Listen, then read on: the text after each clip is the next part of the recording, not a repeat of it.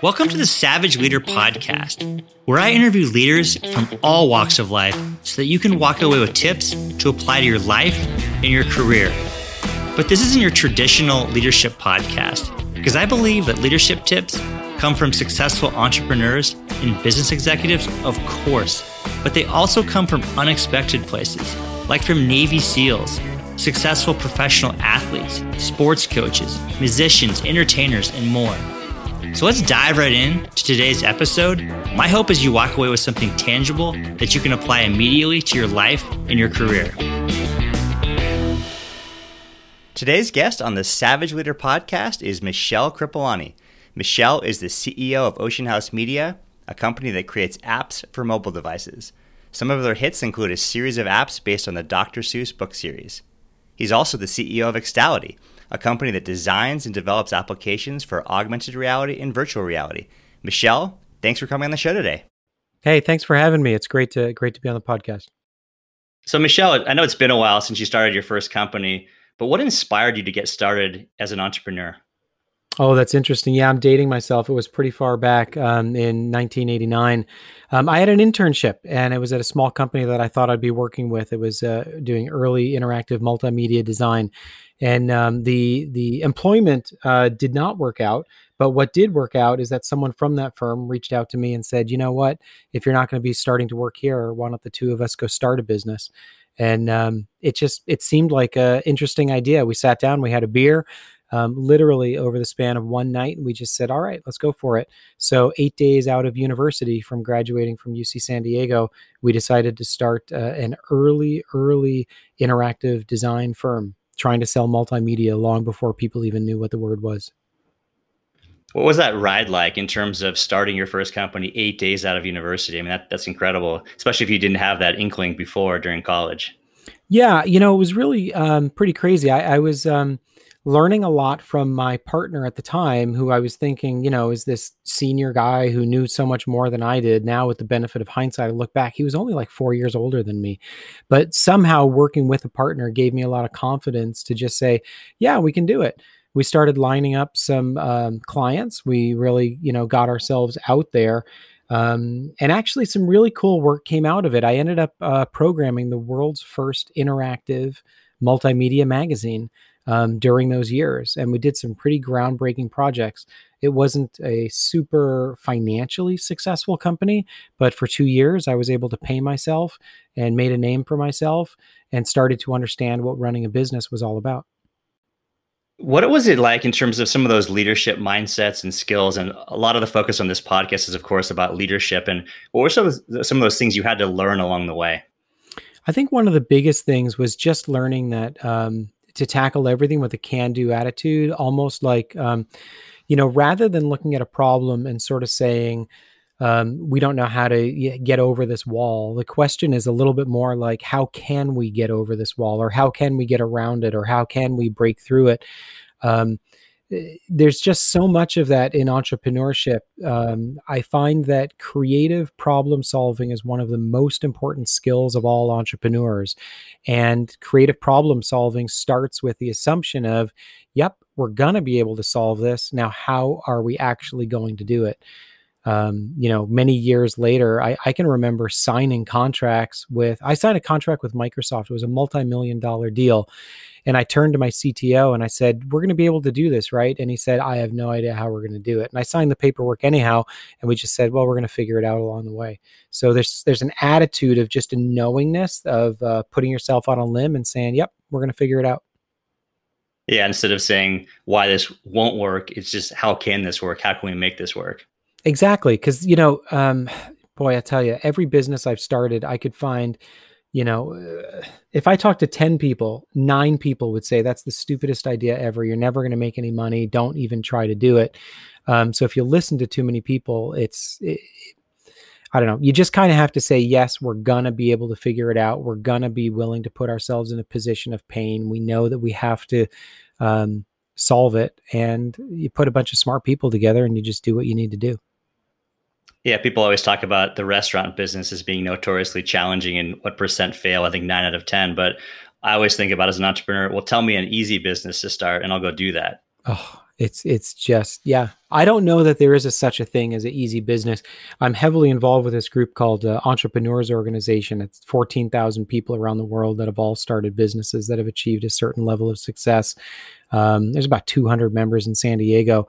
And I just look around and I'm like, every person feels like they must be working one of the hardest businesses they've ever worked and solving challenges that no one's ever solved. I think it just comes with the territory. Absolutely. The entrepreneurship journey is definitely not always the easy one. Nope, nope. But it can be very rewarding, both not only just financially, but just mentally and everything else. I just get so much joy from it. When things go well, it's just so much fun. In terms of reflecting back on your first company, but really any of the four that you started, what are some of the challenges you've encountered specifically from a leadership perspective? Any new mindsets you had to develop? Anything you had to break through to be successful? Yeah, I mean, the most successful companies, when I look back on them and I ask why were those particular companies or those years of those companies successful, it always comes down to the team that we were able to build and the motivation that we were able to infuse in those people. When you have a multidisciplinary team that is just motivated to crush it, nothing can stop you. And the tricky thing is it's hard to do. It's hard to find the right people. It's hard to find a way to motivate them. And it and when you get it all lined up, it's just like magic, because then you just step back and watch, and amazing teams do incredible things. Yeah, absolutely. It really does come down to the team and starts with getting the right people on board. Always. I've always thought about in terms of how you motivate people, in terms of being more nuanced, in terms of approaching people with different styles, different motives, different personalities in different ways to be most successful. But what do you do in terms of building the best teams within your companies? So let me see, the best way to build the best teams. At the core, I'm always looking for people that are willing to learn and willing to grow. I will take someone with less experience that has the right attitude compared to someone that has an incredible skill set but a really shitty attitude. So it's all about having the team dynamic and folks that are really, really motivated and driven. And as a leader, we have to understand what drives people. In a lot of cases, it's not financial. Financial is a component, but most often people are driven by things that have nothing to do with money. They want to have a sense of purpose. They want to have a sense of doing something that's important. They want to do something of scale. And when the leader can paint that vision and say, hey, when you are a member of this team, we together will achieve XYZ. That's when you can really get people to give you their all. And that's what you need, especially in a startup and in a true entrepreneurial setting. You need people to give you their all if you really want to succeed. Definitely. It's funny is actually a lot of times people lead with money as being the number one driver if they're trying to land a new job or a new career. But when you tease it apart, it's always something more important, a sense of purpose, a sense of accomplishment, or as you mentioned, just being part of a fantastic team. Yep. Yep. I found that being part of a fantastic team alone gets the right people to be on board. I think back to some of the teams that I had, for example, at Presto Studios, my second company, when we were doing independent video game design, and some of the work that we were doing when we were doing Myst 3 and some of these incredible projects. Those teams were just insane. And to see where those folks have gone now is pretty incredible. Yeah, it's got to be a huge sense of accomplishment to develop people and to see them go on and be wildly successful in their future career and life. One of my dearest friends started as an intern with us at Presto, and I remember distinctly the phone call that he called me about 2 years ago, and he said, "You are the first person I'm telling other than my wife, but I am about to accept a job as a vice president of Disney, and I'm going to have a team of 1,000 technicians underneath me." And I was just like, "Dude, that is Wow. crazy." I remember when we were sitting playing video games together, and you were in junior high school. It's amazing, and it's an incredible feeling when you can help people and help just contribute even a small piece to building up their career. Absolutely. What a fantastic sense of accomplishment. I know personally for me, people I've mentored, but also those who've mentored me, I'll always love to share those successes of, hey, look what I did or look what I accomplished. It's just such a great thing that people really appreciate.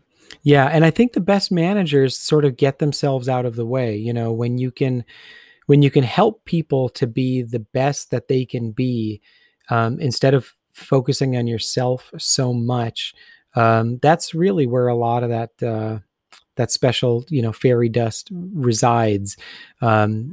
People that really want to get better, the manager finds a way to open those doors, help them out, help them to learn and grow. And then that's what starts that flywheel cycle of the company getting what they need and the individual getting what they need as well. Something that struck me was you've been in the game for design and development for a long time, since the early days of your career. And something I think is a struggle sometimes as an entrepreneur is, how do you continue to stay sharp? How do you learn? How do you get better? And from your career, I know you had a stint at Autodesk where you're part of more of a corporate entity with I imagine, a strong learning and development arm. But how have you grown? How have you learned? Because I know right now you've entered into AR and VR applications. And what have you done to stay sharp and to learn new skills? Yeah, that's a pretty deep question. My target every year is to read about 50 books. I consume a lot of tech information online as well, and I really try to make sure that I'm sharp and I understand what's going on with the trends. I'm a big fan of the work of Peter Diamandis and his books, Abundance and Bold, and The Future is Faster Than You Think, and a lot of the folks coming out of Singularity. So I'm very much in the tech side. So those are things that are of interest to me. On the business side, that's one of the reasons I mentioned it earlier with Entrepreneurs Organization. Surrounding myself with other entrepreneurs that are all pushing and striving. I learn a ton from the people around me. And then I learn a lot from the world-class leaders that we bring in as speakers. So just I guess a quick short plug on that for anyone on this podcast that is an entrepreneur or thinking about one. Look into Entrepreneurs Organization, because they have an accelerator program that helps people once they get their businesses started. They really help them to grow up. Yeah, you make a great point that peer-to-peer development is so important. And I often work with people that, in terms of looking for mentors, I encourage them to look externally as well. Of course, your boss, your supervisor, your co-founders, your leadership team members, but working with people who sit in similar chairs, they feel that hot flame from the marketplace pressures, is really a beautiful way to connect with people and to learn and to grow and to push each other, but also to hold one another accountable.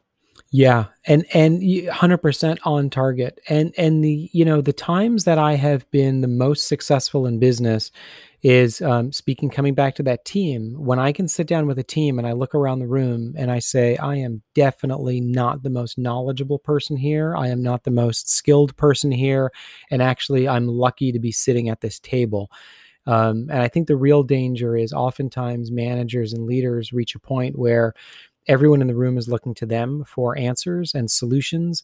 And I've learned from firsthand experience that when it reaches that point, the business is really at a precipice and in a bad place, because you do not want to be the most knowledgeable person at the table, or else it's going to stunt the growth of the business.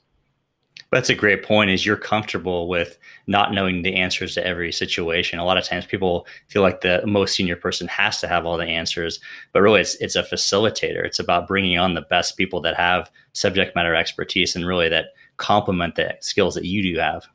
I think that's exactly it. The best managers are really coaches. They're coaches of their people. They don't have to be knowledgeable in the industry. The best example of that is a friend of mine. He's become a friend of mine, Alan Mulally, who is the CEO. He was at Boeing. He was the CEO that turned around Ford, and has had a very, very successful career in managing. And it's interesting because when he went into Ford, people looked at him and said, "What do you know about, building automobiles?" And he said, I don't, but I know how to run teams. And, by the way, we used to build airplanes. And if you have a mistake in an airplane, it falls out of the sky. I think I can figure out automobiles. But the earliest manager meetings that he had, when people came to him and said, "We have a problem," he would say, "I don't know what to do, but let's go find someone who can help."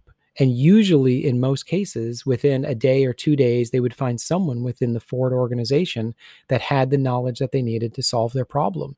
So I think when managers look for the answers inside themselves, oftentimes they're limiting the possibility of what could be instead of really reaching out to folks that are true industry experts.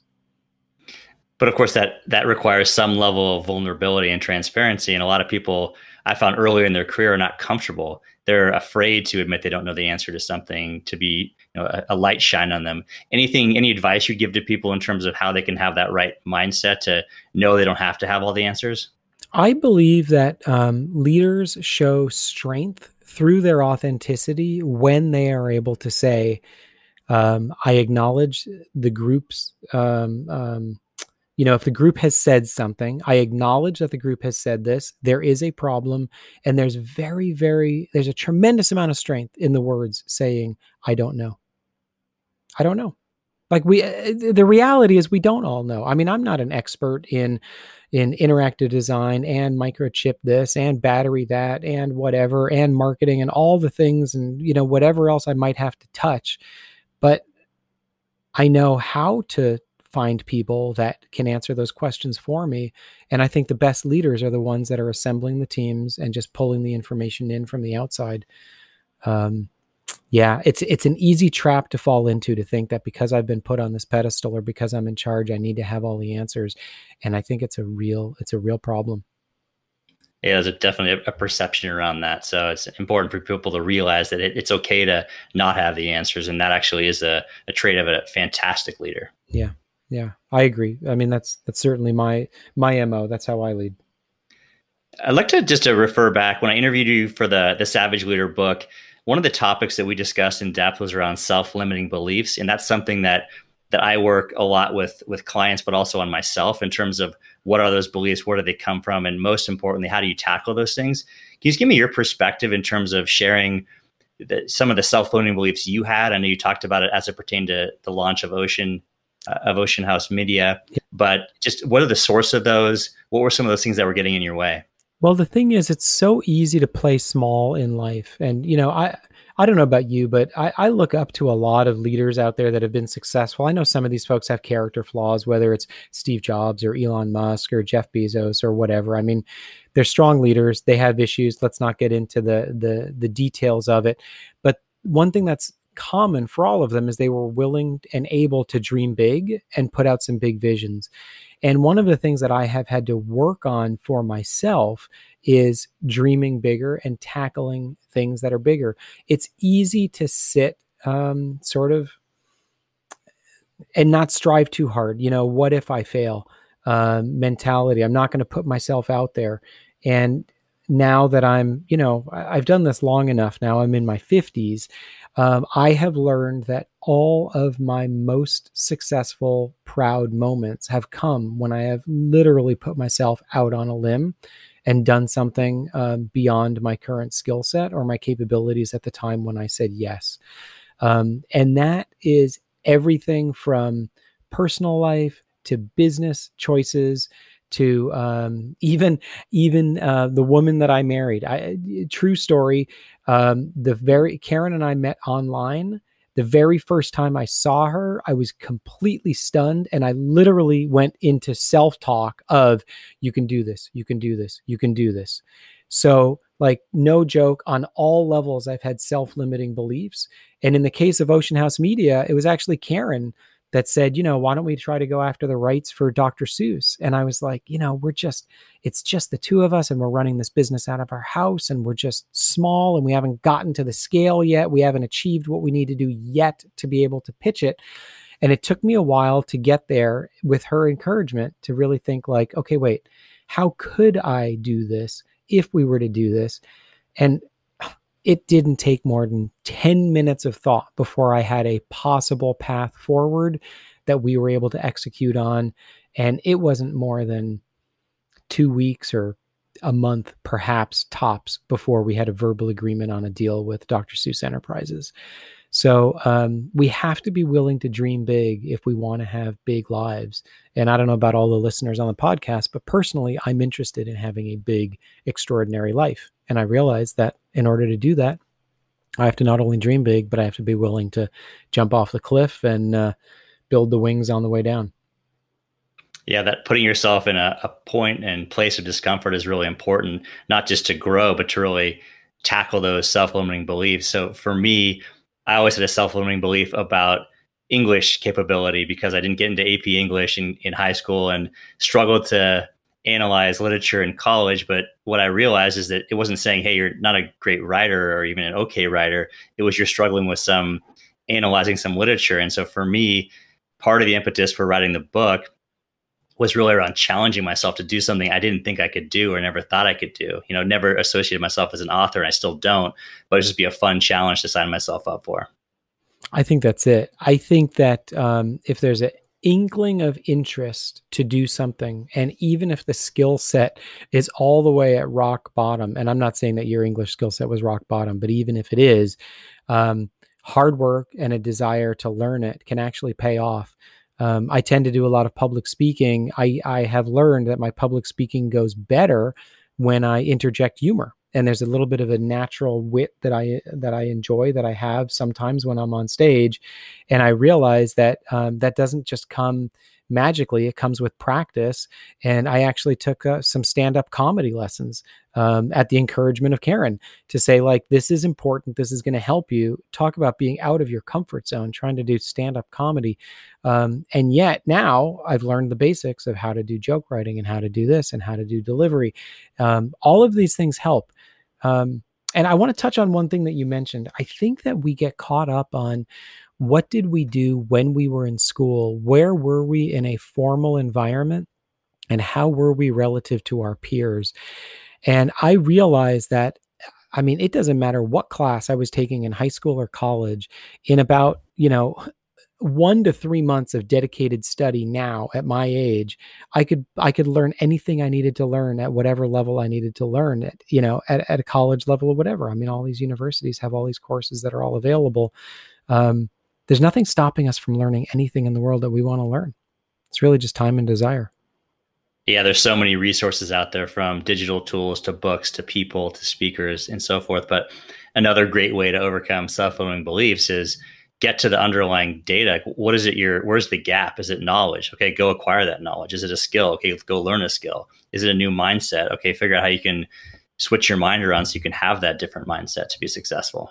100%. 100%. And mindset and attitude is critical. It's the foundation of all of it. Yeah, I mean, truly, I think most people, what's between their ears truly is the only thing that gets between them and success. Obviously, with some limitations on that, of course. But you're exactly on that. And I think that I have in the past caught myself many times when I think about a dream that I have, and then I think about how I'm spending my most precious commodity, which is my time, and whether or not I'm actually going after that dream. And there's been a number of times where I've looked at how I choose to spend my time, and I've realized that it's just not serving me. Many years ago, I gave up TV. Recently, I gave up even more specific things like NFL and even paying attention. And I just realized that these little time sucks are stopping me from having the life that I want to have in the time frame that I want to have it.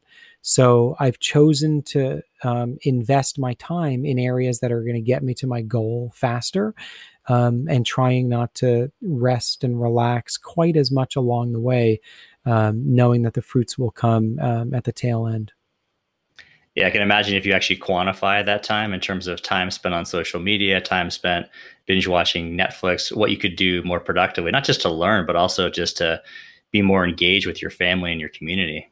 Well, that's it exactly, isn't it? I mean, this idea of binge watching on Netflix, it just doesn't grok with me, and I'm glad that I sort of gave up TV before that, because we just don't turn it on. I would much rather, I mean, I've got stacks of business books sitting right next to me. I've got a list of at least 20 or 30 books that I want to get through on my short list. And I would much rather get, a third of a way through a book rather than, some movie that I can't even remember a couple years from now. Of course, balancing it with some time to R&R to recharge and to unplug a little bit too. Well, 100%. I'm on board with that. I mean, COVID hit, we bought an RV, we hit the road. So I totally get it on the R&R side and needing to shut off. I'm definitely in a shut off time in my career right now. Yeah, let's actually switch gears a little bit. That's an interesting story. I'd love to hear more about that. So tell me about the RV trip that you guys are on. Well, we saw a couple things when COVID hit. One was The Office, which was running Oceanhouse Media and Extality in San Diego. We didn't really miss a beat when everyone had to work from home. So we did a simple financial analysis on it, literally 5 minutes on a napkin. It took absolutely nothing for us to realize that we no longer really needed an office and that we could be effective with everyone working from home forever. So we did an early termination on the lease. And that gave me a ton of freedom, right? Isn't that what entrepreneurs are looking for? It's like, why did you start a business? I'm looking for freedom. Okay, now that you have a business, what do you have? I'm not free. I'm tied down to this. I'm tied down to that. It's ridiculous. So we cut that chain. Once we cut that chain, we realized that I could run the businesses that I'm running from anywhere in the world. And we put it to a test. We bought an RV, we piled the family in it, and we drove from San Diego all the way to the tip of Maine, zigzagging. We spent 7.5 weeks. We came through 25 states, did 8,000 miles, and decided to invest in really, really quality family time.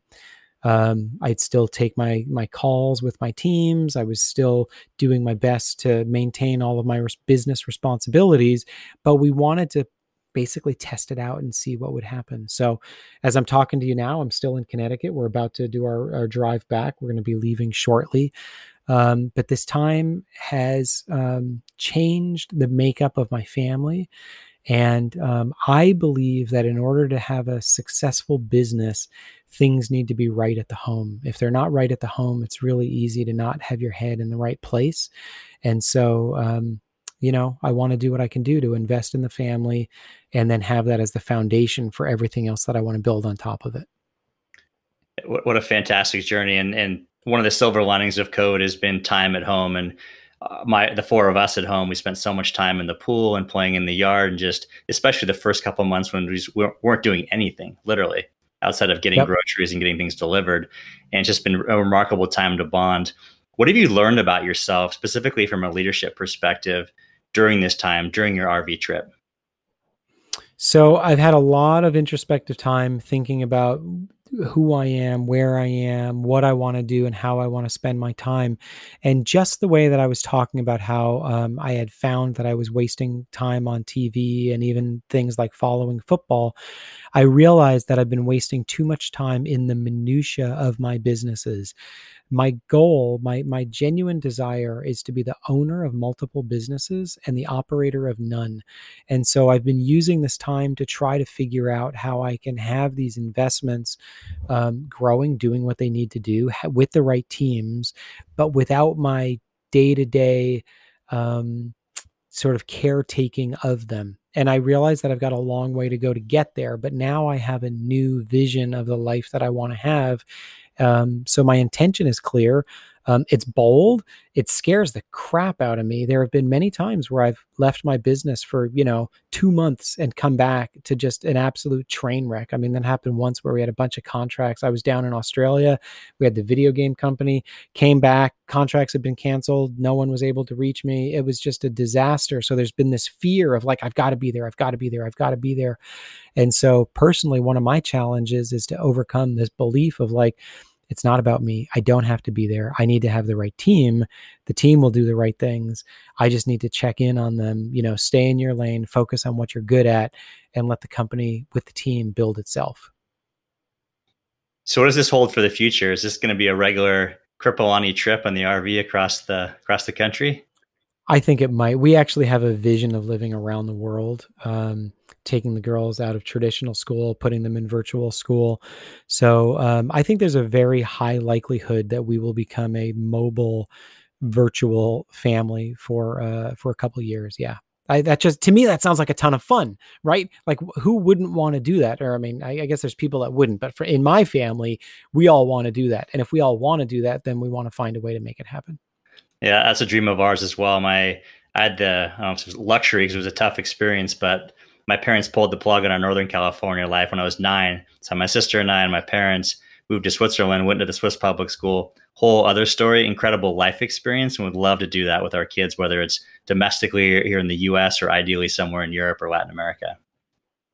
That's it, right? And that imprinted on you, and you just said it. You want to do that with your kids. A similar thing happened with me. I got lifted up grade 7 and 8. I was in South Korea. Grade 9, I was in Australia, and the life experience that came from it was just out of this world.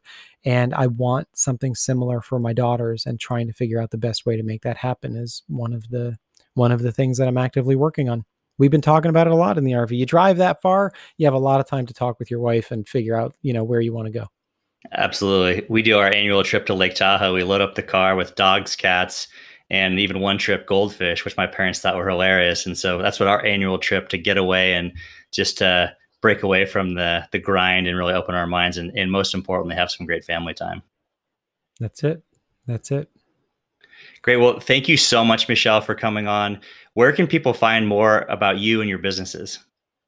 I'd say that if people want to find out more about me, just to go straight to my personal website, which is just michelkripalani.com. And if you want to know the spelling of that, you can get it from the podcast notes or from the name on there. I do some coaching, I do some speaking, and I just love entrepreneurship. I love working with folks that want to build businesses, want to build better lives for themselves, their families, and for their teams. And then for the companies themselves, it's Extality.com or Oceanhousemedia.com. Or if you want to find our apps, just type Dr. Seuss on your iPhone, they'll pop up. Very cool. Thank you so much for coming on and sharing your insights, Michel. Well, thank you. It's been a real pleasure.